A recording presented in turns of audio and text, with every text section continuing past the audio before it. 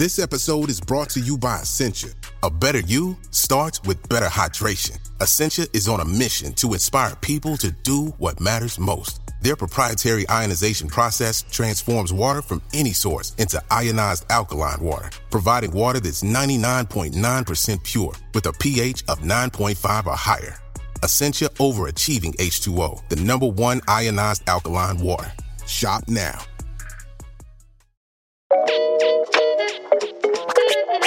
From BBC Science Focus magazine, this is Instant Genius, a bite-sized masterclass in podcast form. I'm Alice Lipscomb-Southwell, the managing editor at BBC Science Focus magazine. In this episode, I talked to Dr Helen Scales, a marine biologist, writer and broadcaster. She's the author of a number of popular science books, including Spirals in Time and The Eye of the Shoal. Her latest book, What a Shell Can Tell, is aimed at young explorers and teaches us all about seashell diversity. In this episode, she tells me about the wonders of seashells and their mollusk inhabitants. So just to start off then, what animals make seashells? So we're talking about a huge group of animals called mollusks, basically. These are soft-bodied creatures. There are tens of thousands of them, species around the world, but they're basically slugs and snails and other things like cuttlefish and squid. But the ones that make shells are mostly snails, also things like clams and cockles, things like that. But it's an exoskeleton which provides all sorts of things for these otherwise very soft and squishy animals that inhabit mostly the ocean, but some of them have evolved to live out on land, and you'll find them eating your flowers and vegetables in your gardens. So what are seashells made from? So the basic kind of chemical component is basically the same stuff that chalk is made out of, calcium carbonate. And that is laid down by the mollusk from another soft part of their body called the mantle. And they extract the components for that from their food and from the seawater, and then they lay it down in layers. And one cool thing about mollusks is that they make one shell their entire life. They don't shed them and grow a bigger one, which is what crustaceans, things like crabs and lobsters do. These ones, mollusks, basically have one shell which they grow bigger and bigger as they get older, so they can grow inside. But yeah, the basic is calcium carbonate. There's a bit of protein in there as well. And how does the animal make its shell? And you say it's just laying it down over its lifetime, so it's not born with that shell at all. The really cool thing about mollusks, which makes them different to things like crabs and lobsters, is that they make just one shell for their entire life. So most snails and clams, things like that, most mollusks they hatch out of eggs, and many of them do have a tiny shell from that moment that they're born, and then they'll basically make that bigger as their lives go on. So they're secreting their shell from a soft tissue called the mantle, and this lays down layers of calcium carbonate, and basically they just expand their shells so that they can grow bigger inside, and that's a process that can go on throughout their lives. Some mollusks will kind of reach a size and they'll stop. They won't keep getting bigger and bigger. Basically there is that kind of expansion going on. It's not like like a crab that will reach a certain size, its shell gets a bit too tight and snug, and it will catch that and molt it off and sort of throw off that old shell and then grow a new one and harden that one up. Yeah, the shells you find basically on a beach, they're the ones that animal has been carrying around for their entire life. So what are some of the hallmark features you can look for in a shell to tell you more about it? Like they've got so many different colours and shapes. What can we learn about a shell from looking at it? Oh, there's so much we can learn from shells. And it's one of the things that I just really hope that people will go out and find shells and sort of learn to tell the stories, really, of the animals that made them. Because it's really easy to find an empty shell and not really think about where it came from or how it was made. But by looking for these little clues, you can really start to sort of learn more about that hidden world down beneath the waves that we don't get to see. Some of the hallmark features that you get from shells and you can find from any shell that you find on the beach, include things like, the colour. Colours in shells are kind of mysterious. We don't necessarily know exactly what's going on with them, but some are quite clearly there for camouflage. So, for instance, here in the UK, if you go to a rocky shore and you find areas with lots of lovely seaweed, you might find periwinkles. Now, these are little rounded, curling sea snails that hide amongst, including ones that have those kind of bubbles of air that help them to float when the tide comes in. And we think that periwinkles are actually kind of camouflaging themselves to look like those bubbles. And some of them are kind of yellow in colour, some are more greeny, and they can be quite hard to spot. They really do look like seaweed, which is really cool. Now, another thing that colour can be doing in seashells, we think is kind of a warning. So one rather cool example, again from the UK here, are blue rayed limpets, which are definitely one of my favourites. Now, you need to go and find large kelp, which you can find on rocky shores as well, especially at low tide. And down at the bottom of those, you will often find these little limpets sort of glued onto the stalks of this kelp. And they have the most iridescent, beautiful, stunning blue stripes across their backs. And we don't really know exactly why they have those colours, but it could possibly be that they are trying to pretend to be something a lot more dangerous than a limpet actually is. And they could be kind of mimicking things like poisonous sea slugs. So their relatives, the slugs that have actually lost their shells but have toxic chemicals instead to defend themselves. So that's another possibility. Then, shells come in loads of different shapes and sizes, and a lot of that can actually tell you where and how a shell and a mollusk lived during its lifetime. So if you take something like a scallop, that lovely flat fan-shaped shell, that actually helps them to move. So they use those shells. They have two of them. They're bivalves, which is a big group of the mollusks. And they basically use their shells like castanets. And they can move them together and sort of flap them like the pages of a book.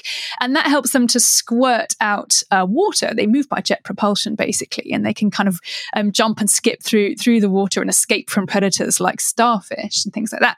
Then you'll find some things like some of the snails have very long, thin shells. You might find a turret shell, for instance. And those are shells that actually live burrowed down in the seabed. They're sand and mud burrowers. And their shells just look like little screws. And you can see how they've evolved to be able to basically push down into the soft sediments where they hide. And then they have a long tube, like a little snorkel, which pushes up to the sea surface. And that's what they breathe through. So you can see, loads of different things from the colour and the shape of shells, which are telling you about where it lived and how it lived and so on. How can you tell how old a shell is, though? So that comes back to what I was saying about how they make just one shell throughout their lives. So this isn't a constant process. They're basically putting down layers of shell when things are good, when the water is nice and warm, and when they've got plenty of food. So it's a bit like trees and tree trunks, which they'll grow seasonally, and you get those tree rings. So if you kind of cut down a tree or you take a core from one, you can see those lines, those growth lines, which are showing you how many years the tree's been growing for. And you can do the same thing for shells. Now, scientists and people who really want to be sure about how old a mollusk was when it was growing will actually cut through a shell and look under a microscope, and you can see those layers, those annual layers of growth. But you can also, just on a shell, you find some species are easier than others. A lot of the bivalves, actually, the cockle shells, clams, that kind of thing you might find on a sandy beach, they will have lines across their shells, and some of them are not sort of annual ones. They're more just because that's the shape that they grow in. But usually you can see a deeper, thicker line. So, for instance, across the shell of a cockle, you'll see kind of those sporadic of those lines across the shell. Some of them are much deeper, and we think those are the annual shells. So you can get an idea, counting those up, of how many years a shell has lived. And it could well be that they live for sort of 5, 6, 7 years, something like that. It's much harder to do in snails. They kind of cover up their growth lines with lots of other bits and bobs and shapes on their shells. So really, the only way to do that would be to have a microscope and a snail shell slicing device at hand, which you might not, but you can get an idea certainly from some of the bivalve shells that you might find. Yeah. Now, sometimes when you're on the beach, you'll find some shells that have got holes in them. Is that something natural, or is it because a predator's had a little taste of it? Oh, this is one of my favourite things, actually. I love finding these holes. And I'm not talking about, you'll often find just sort of damaged bits on shells if they've been rolling around on the beach and getting smashed up by waves and stuff, and they will get, kind of fractured. But what you're looking for are these very neat punctured holes. They're really round, neat little circles, quite small, but very characteristic. You can even see in some that they kind of have a little ridge around the edge of that hole. And what that is, it's basically a sign that mollusk, be it a bivalve or a snail, has definitely come to a sticky end. And it's all because there are other predatory snails that do this. So things like dog whelks, which you might also find down at the low tide on a rocky shore, they're really fearsome predators. And what they do is they roam around looking for food, looking for other mollusks to eat, they will grab them and then basically drill a hole through their shells. They secrete an acid that softens the shell, and then they use their rasping tongue called the radula, which is covered in sharp. It's like a very, very rough piece of sandpaper, and they use that to drill these holes. And then they can secrete digestive enzymes inside the shell and slurp out all the lovely goodness inside. So it's a pretty grisly way to go, I should think, if you're a mollusk. And you might also, have a look out as well for unsuccessful attacks. Like sometimes it doesn't work, and you might find a shell that was being drilled by a dog whelk, or other things like necklace shells are also predators. They didn't quite get all the way through, so it's almost like a sort of little etched circle, but doesn't punch all the way through. So something happened. The predator gave up, or it got eaten by something else, maybe, and the prey survived to live and grow another day. Now, how come some shellfish can form such fantastic spirals? Do they know maths? It's a great question. And it does seem that way. If you look at the amazing array of shapes that we have amongst all, like thousands of different types of seashells, you might think that they know a thing or two about mathematics. And especially as we actually know some very high-powered thinkers over the last centuries have thought about this. People have long wondered how it is we see these elegant spirals in nature, including in things like seashells, and have come up with sort of mathematical explanations for how those could come about. The key shape we see in seashells is what we call the logarithmic spiral, and it's actually quite a simple thing. Essentially, if you imagine that a spiral is a shape that's expanding outwards as it rotates around a central point, a logarithmic spiral is one that expands by a constant rate as it gets bigger. So each time you kind of imagine one sort of full turn of that spiral, it expands outwards by the same amount during each of those turns.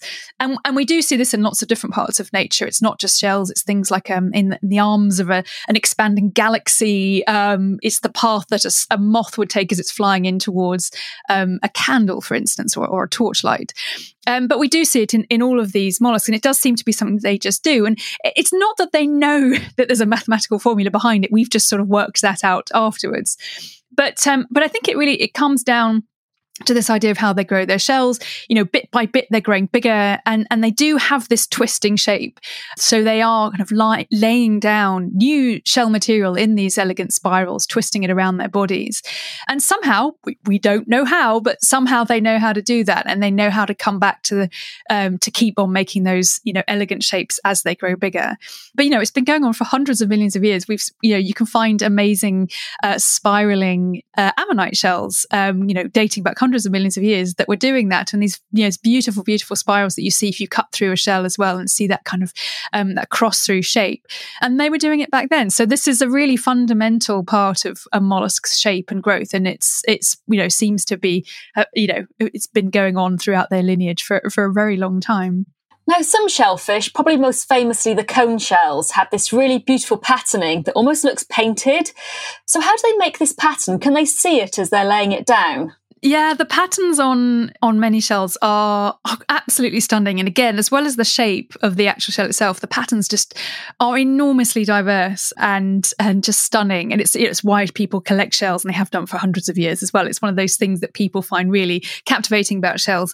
But again, it's kind of a mystery. We don't really fully understand how they're made or why they're made as well. I mean, it is something that we have some ideas about, but we're not quite sure.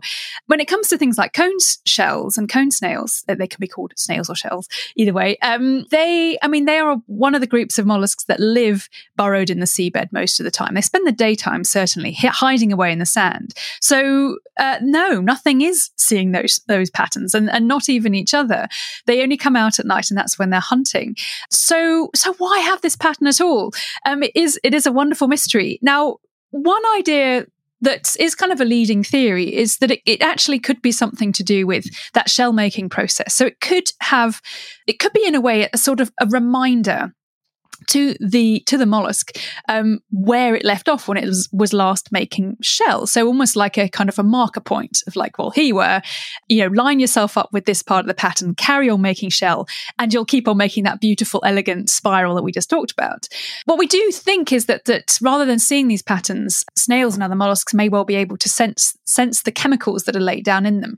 We know a little bit about what makes the pattern themselves. It is, we think it's different pigments that they secrete into the shell as it's being made, but a lot of them haven't actually been identified yet. Funnily enough, this isn't an area of research that gets a lot of funding, so there's a lot of questions we still haven't answered, including the why shells are patterned and beautiful. But yeah, it's possible that the soft tissue, this mantle that makes the shell, actually has these sensory cells which can detect these pigments that are laid down, and that's sort of essentially how they know to line themselves back up and carry on making shell. But really, we don't really know. There's like mathematical answers to that in terms of you can sort of see these patterns evolving from quite simple rules, if you like. So it's not that they necessarily have to be really complex in their nervous systems to be able to make these patterns. They could just sort of emerge from quite simple rules. But ultimately, what function they serve is one of nature's great mysteries. Now, we've said about shells being pretty on the outside, but why are some shells so shiny on the inside? Oh, it's a lovely question. And it's one of the things that actually drew me to shells when I was, first as a kid, pottering around on beaches and falling in love with the ocean. I used to really love finding shells that have been worn away on the outside. So you can see that internal shiny layer, the nacre, the mother of pearl that grows on the inside. And you might still find those. Look out for those, these older worn shells, sometimes even with a live animal still inside them. And you can actually see bits of the shells that have worn away, so you can see this internal layer. And it's only much more recently that scientists have found out, material scientists have basically looked at this stuff and found out that it's incredibly strong. It may look beautiful, but actually its secret is that it's one of the toughest known materials that we have in the natural world amongst animals. And in that, it all comes down to the way that it's laid down and the internal structure of that. It's still basically calcium carbonate, pretty much the same stuff that the external layers of the shell are made from. But because of the structure, the tiny nanostructure of that calcium carbonate and the way that it's laid down by the mollusk, it absorbs any shocks and cracks that are imposed on it. So we're basically talking about being attacked by things like crabs that might grab onto a shell and try and sort of crack the shell. But the layer of mother of pearl, this shiny layer, can actually stop the energy of a crack from propagating in its tracks and make it much less likely that this thing is going to shatter. So, if you think about it, if you take shells are really tough. Like if you step on one, it's going to do nothing more than really hurt your foot. And that's partly coming down to this amazing strong layer of nacre, mother of pearl, as it's called, on the inside. And you can easily snap a piece of chalk. That stuff is really brittle, but seashells are incredibly tough. And a lot of that does come down to this amazing kind of engineered structure of that shiny layer on the inside of a shell, which also incidentally is the same stuff that pearls are made of. And when you've got that bit of grit that ends up inside of a bivalve, usually shell, they use the same stuff to kind of coat that bit of nasty parasite or grit or whatever it is and make it smooth and harmless. So it's a similar material that makes gleaming, lovely pearls as well. Now, what's the biggest seashell that we know about? So the biggest one is the giant clam. It's a bivalve, so it comes in two bits that in life are hinged together like the pages of a book. And the really biggest one, Tridacnida gigas, they should live for over a century given a chance, and they can grow to at least over a meter wide. And I think a pair of giant clam shells weighs in at about the same as a couple of baby elephants. I mean, they are huge, great big things. And again, are very long-lived, which is what we see in several other mollusks as well. One of the longest lives is a much smaller clam, one that lives down in the cold waters of the Atlantic called the ocean quahog. And they've been found to live for at least 500 years. They don't do very much in that time. They sit very quietly. But giant clams can live for ages and grow these fabulous, enormous shells. They really are. When you meet one, I've been very lucky to go to some parts of the Pacific where they have been left to lead very long lives. And you do just have that sense of meeting a great kind of, centenarian ancient creature that's been sitting in that one spot on a coral reef for, decades and decades. And it's a really wonderful thing to encounter. So where's the best place to go and look for seashells? Okay, so if you're in the UK, then or kind of anywhere around the North Atlantic coasts, then get yourself down to the coastline, and wherever you are, you'll find some kind of seashells. Basically, different types of habitats on the coastlines will provide you with different sorts of shells to find. One of my favourite places to go are rocky shores, so areas where you've got rocks that are providing tide pools when the tide goes out, lots of seaweed, things like that. That's where you're going to find loads of amazing sea snails, these lovely spiraling shells, and a bunch of bivalves and things as well. So that for me is a really wonderful place to look for things. You might find chitons, these wonderful little mollusks, which I haven't mentioned yet, but they have their shells and 8 little plates across their back. They look a bit like a woodlouse clamped onto a rock. And you're going to need to look under rocks at low tide to find things like that, but they're really lovely. So that's fun. And and get yourself down there an hour or so before low tide. Have a look at tide tables, see when that is.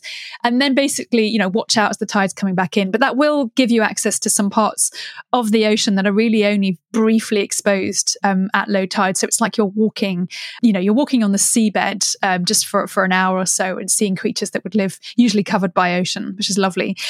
But sandy beaches as well, you'll get loads of lovely shells there. Often you'll find bivalves, clams, cockles, and so on, which actually live in the sand beneath your feet. So, the ones you're seeing are the ones that have come to the end of their lives and their empty shells have come to the surface.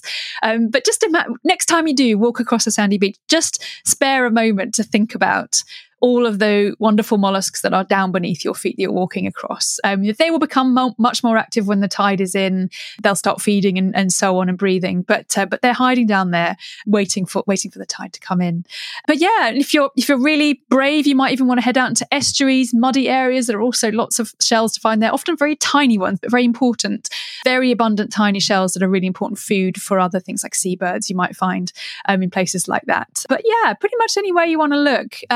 Strand lines are also a good place for things that are washing up. You might also find cuttle bones, which are the internal shells of the mollusks that are cuttlefish.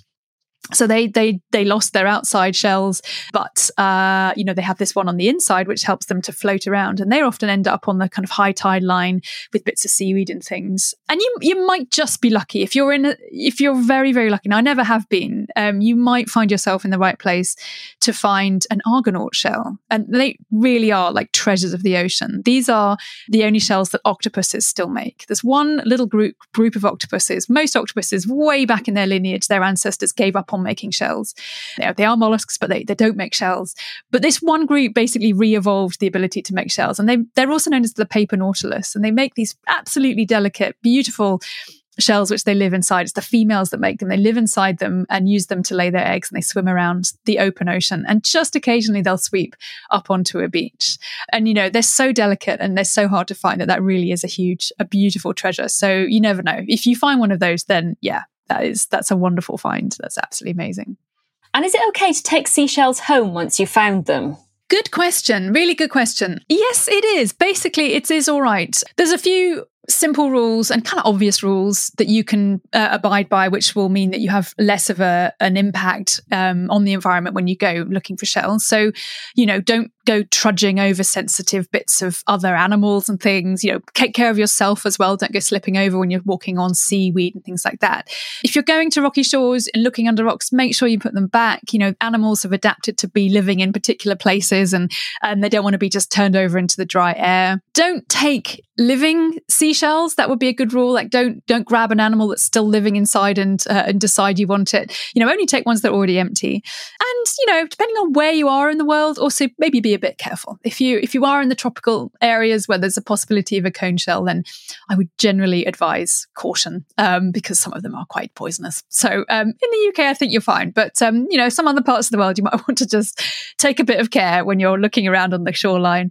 But don't take home sacks and sacks of them. And I would, if you can, ask you to think twice about buying shells, because there isn't much regulation of the shell trade, and there is some unsustainable collecting practices going on. Most of the shells that are sold, the beautiful shiny ones, that they will have been taken while they're still alive. People don't wait for those ones to die. So it's very hard to know if they have been sustainably caught.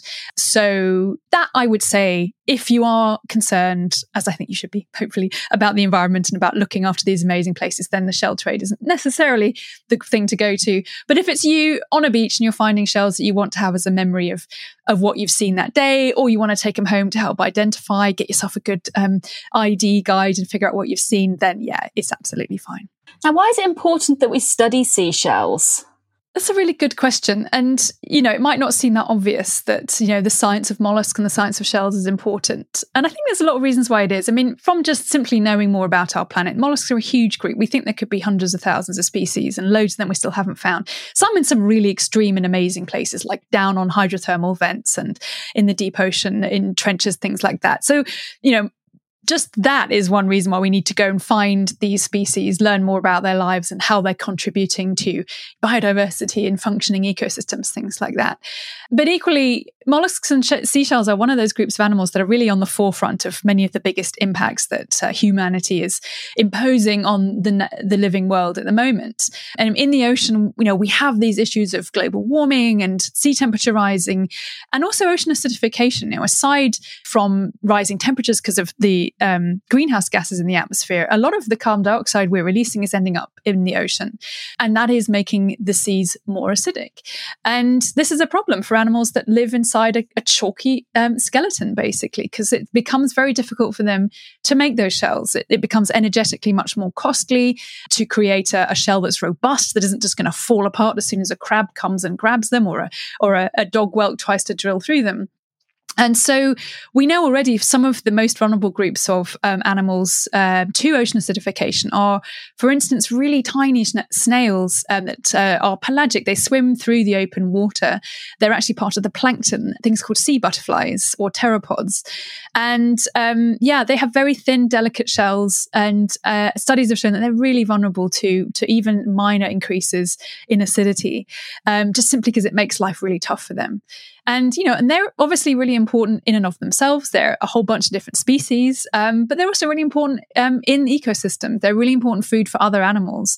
In some parts of the world and parts of the ocean, they're staple diet for all sorts of things, for seabirds, for fish, for whales. So, we really need to look after and we'll think about these sort of really key species in ocean food webs. And a lot of them are mollusks, and a lot of them are going to get hit hard as more carbon dioxide gets absorbed into the ocean. Add on to top of that rising sea temperatures, and it just makes life even harder for them in the ocean. So we need to study them. We need to know what's happening, and also figure out ways to try and help them as much as possible, perhaps by reducing other threats that we can have an immediate control on: overfishing, overharvesting, that kind of thing. A lot of mollusks have been really hit hard. Oysters, clams, things like that mussels have been overfished, and they create habitat for other species. So mollusks are wonderful things. They're very important for other animals too, and other parts of the ecosystem. And they really do need to be looked after as much as we possibly can. And, because of the roles they play much wider than just themselves. So yeah, they're pretty important things. Yeah. Thank you for listening to this episode of Instant Genius. That was marine biologist and writer, Dr Helen Scales. Her latest book, What a Shell Can Tell, is out now. The latest issue of BBC Science Focus magazine is now available. Pick up a copy in store or visit sciencefocus.com.